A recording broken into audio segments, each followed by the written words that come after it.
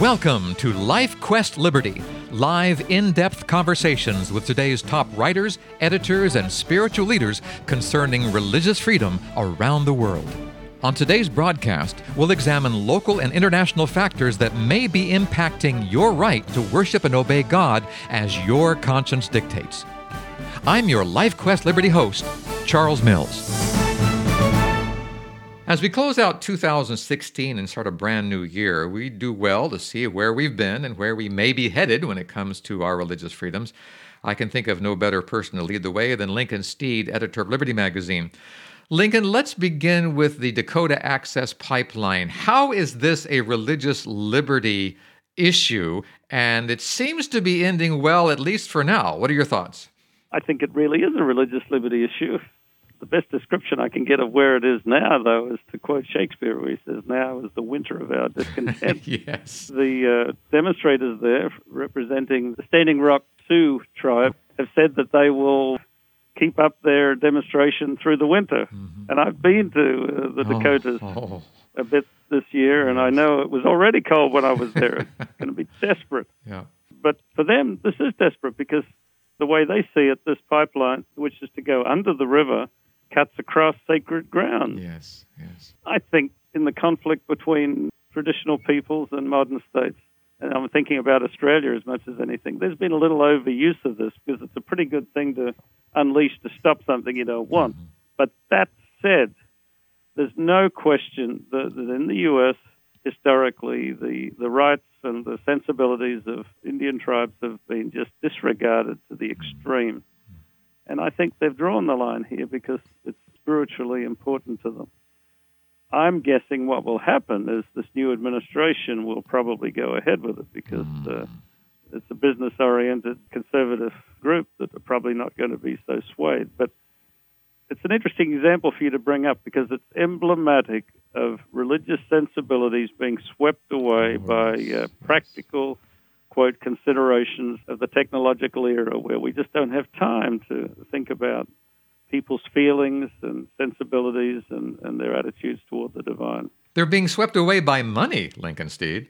Right. As I said in another program, Follow the money. Yes, follow the money. Churches are not immune to that either. Right. I mean, in this case, the tribes are not doing it for money. Right. But the tribes have, for money, compromised themselves on gambling, which has destroyed their cultures and in many ways affected their religious sensibilities too.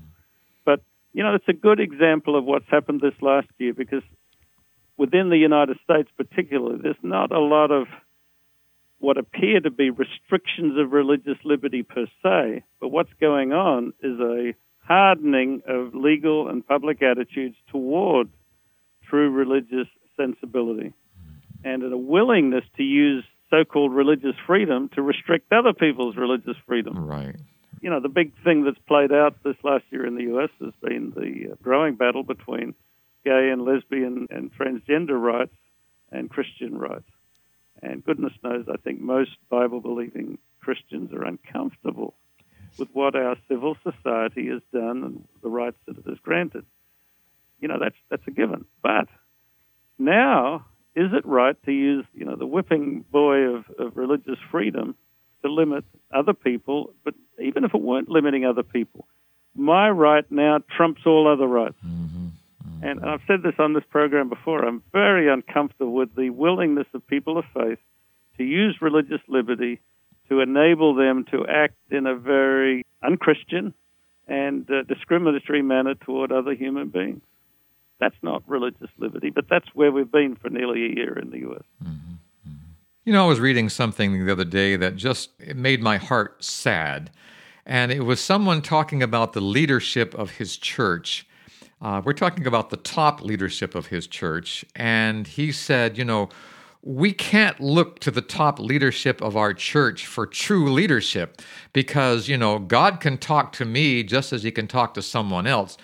If you take away the specialness of leadership, if you take away the sacredness of leadership, you're left with opinions, battling opinions, and doctrines go out the window, and you have chaos. Is the same kind of thing happening here in our country where we do not trust the leadership of our country? Probably. But as you were explaining that, and I agree with your general point, but there was a phenomenon in America that followed through on what you were saying, and that was called Quakers. Yes. You didn't have leaders. You sat still and meditated, and it was mainlining from you to heaven. That was all that mattered. Protestantism didn't directly emphasize leadership. It was Martin Luther and the others reacting to the leaders who had taken authority to themselves that really the Bible doesn't grant. You would hope, though, those that are leading out in any faith endeavor exemplify the principles of that profession. Yes. Unfortunately, in our day, that's not very often so.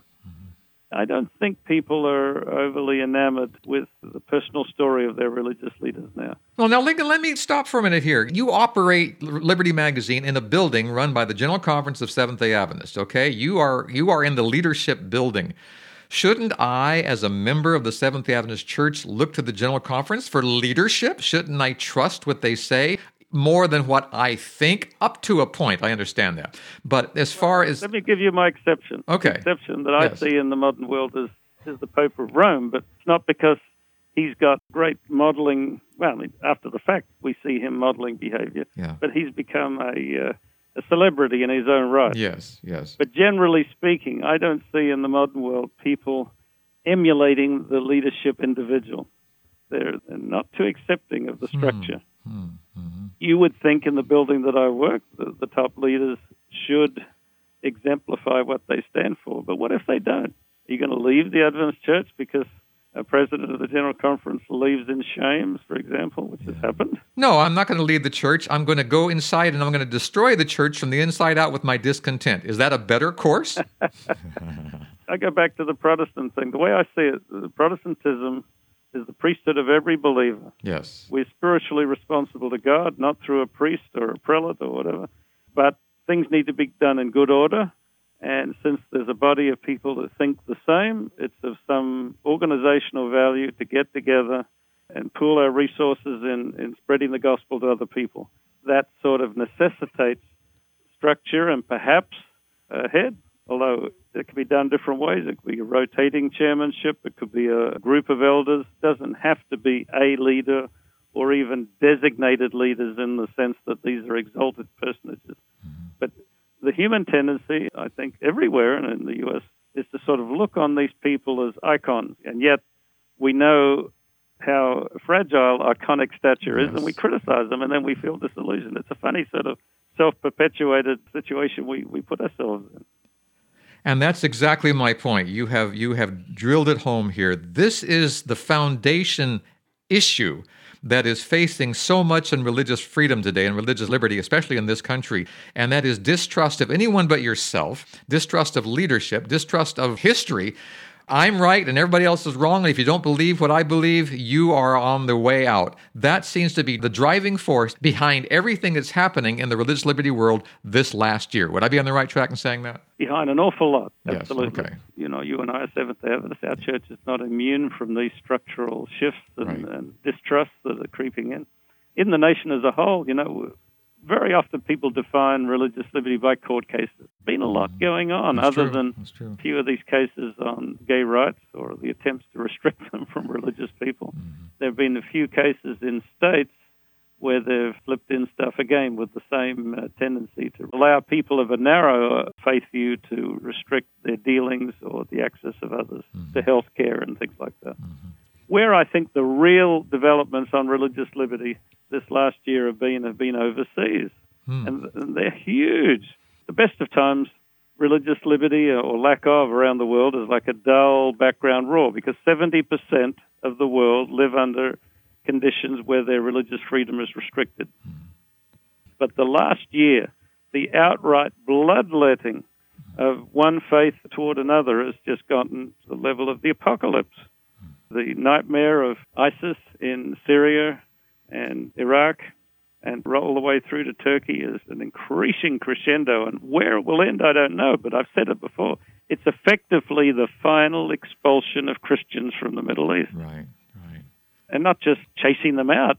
The ones that get out are lucky. It's people being killed, beheaded, crucified, great abuses, physical, sexual abuse to young women and so on. It's just almost the unthinkable is happening on a daily matter. And in Africa, the same radicalism is finding itself. You've got to be honest. Most of it around the world is radical Islam. Yes. But it's not the only source of religious antagonism. All faith groups, and even some Christians against other Christians, yes, are currently guilty. But at the moment, comparing to another program we did another time, you have to say that this is analogous to the time of the Reformation, when Islam is an existential threat, politically and religiously, to the Western way of life, and with it, the freedom of religion. So where do we go from here, Lincoln? What's the next step? How do we step into 2017 with any kind of confidence at all? Still, with all these threats, that can be secure in our environment if we insist upon religious freedom for all people. That's the only way. If we give in to the bloodletting and become part of the fracas, it's not going to end well. Not at all. That means religious freedom for our neighbor, the new people that just moved in down the block. That means religious freedom for the people that want to build a mosque or a synagogue over by our Christian church. Right. Now, at the same time, I have personally a hard view, I think, on the civil laws should be trust and verify. Yes. In a civil society, you can't allow people of faith, in the name of their faith, to perpetrate anything on their neighbors. So that needs to be dealt with very severely. But those are civil laws. They've always existed. But as far as respecting people's faith, we need to give them the right to hold it, believing that their right is as great as our own, not just tolerance, but this is the stuff of a continued civil society. What is the one thing that happened in 2016, Lincoln, that brings you joy, that brings you hope? One thing. You have 60 seconds. Well, the one thing is that with the world going up in flames, a lot of mumbling and grumbling here, but we still have continued religious freedom in practice. Amen. There are isolated spots of intolerance and of bigotry and so on, but still the United States, and indeed most of the Western world, are islands of stability and freedom and of spiritual tolerance and understanding of their fellows. It's holding. But, the stresses are so great. And there are so many wild cards that could pop up, like economic collapse. We know, as a matter of history, if we have an economic collapse where people are hard-pressed to feed themselves and their families, then intolerance will just spike quickly. Well, given the situation of the world, that intolerance could turn into a bloody confrontation very quickly. Lincoln Steed, editor of Liberty Magazine. LibertyMagazine.org is the website. Our time is up. Until next time, this is Charles Mills, along with Lincoln Steed, inviting you to rest in the freedom of God's love. Goodbye, everyone.